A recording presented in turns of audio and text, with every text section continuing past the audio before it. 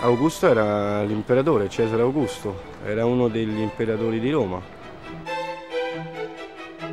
È stato il primo imperatore che è stato visto anche come il bambino che avrebbe salvato Roma.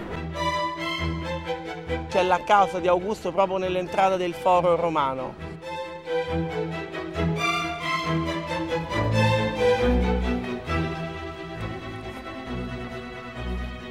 So this is the House of Augustus. It's an incredibly exciting site because what we get to see here is the choices that an emperor has made about where he wants to live.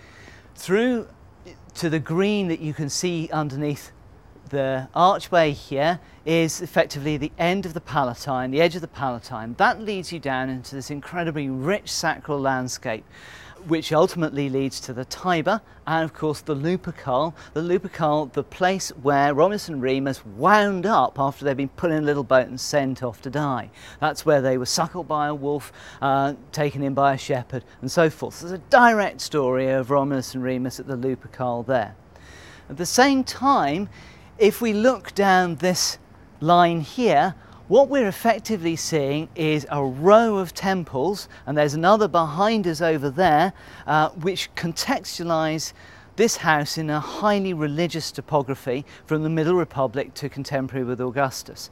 He was called Octavian or Octavius before he came to power officially, and he changed his name to Augustus, which means something like holy. Now, interestingly, the imperial biographer Suetonius tells us that Octavian was offered the name Romulus because he was the second founder of Rome. So this gives us a real clear insight into one of the reasons that the foundation narratives were so important to Augustus, because he was representing himself as a new founder of the city. So we have this house in which Augustus combines both his private place to live with his public reception rooms and includes it within this mythical history of Rome, which he is directly connected to like a lightning bolt straight back to Romulus, but also in terms of the religious typography of victory and success. Now, the house that we see today, the rooms that we can go into today on the Palatine Hill, are actually thought to have been built when Augustus was still Octavian, so actually in the period before he came to power. And this is really interesting because it shows us that this notion of connecting himself to the divine and mythical ancestry of the Roman nation wasn't something that was suddenly invented when he became emperor, but something that had been with him since his youth. So here we are in one of the rooms of the House of Augustus. We know that Augustus had at the top of his house a study, his private place where he went to meditate. Or maybe this is it. Whatever, it shows a fantastic example of the kind of painting that surrounds an upper-class Roman when he retreats into his house. What do we see here? What is it that he surrounds himself with? We can see images of individuals, idealised individuals within a landscape populated with statues of divinities. What's going on here is the Romans contextualising themselves within a world that is very close to the gods. And that closeness to the gods is linked with their closeness to history.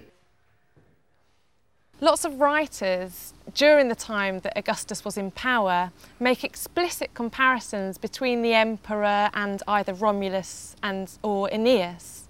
And one example is the poet Ovid, who in his Fasti tells us how Augustus is the new Romulus. He's surpassed Romulus because he's built more magnificent city walls and he's more moral than Romulus was. Now, the House of Augustus is also interesting because it plays a really intriguing architectural and public game.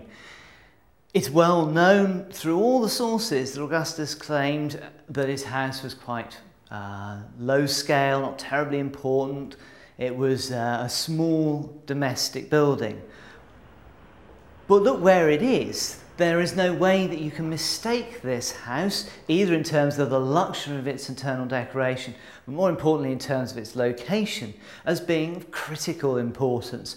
So that you have this really interesting play between Augustus saying, I'm not a tyrant, I'm not a dictator, I'm an ordinary person, but an ordinary person who lives with the gods, lives surrounded by the gods, lives next door to the gods and is descended from the gods.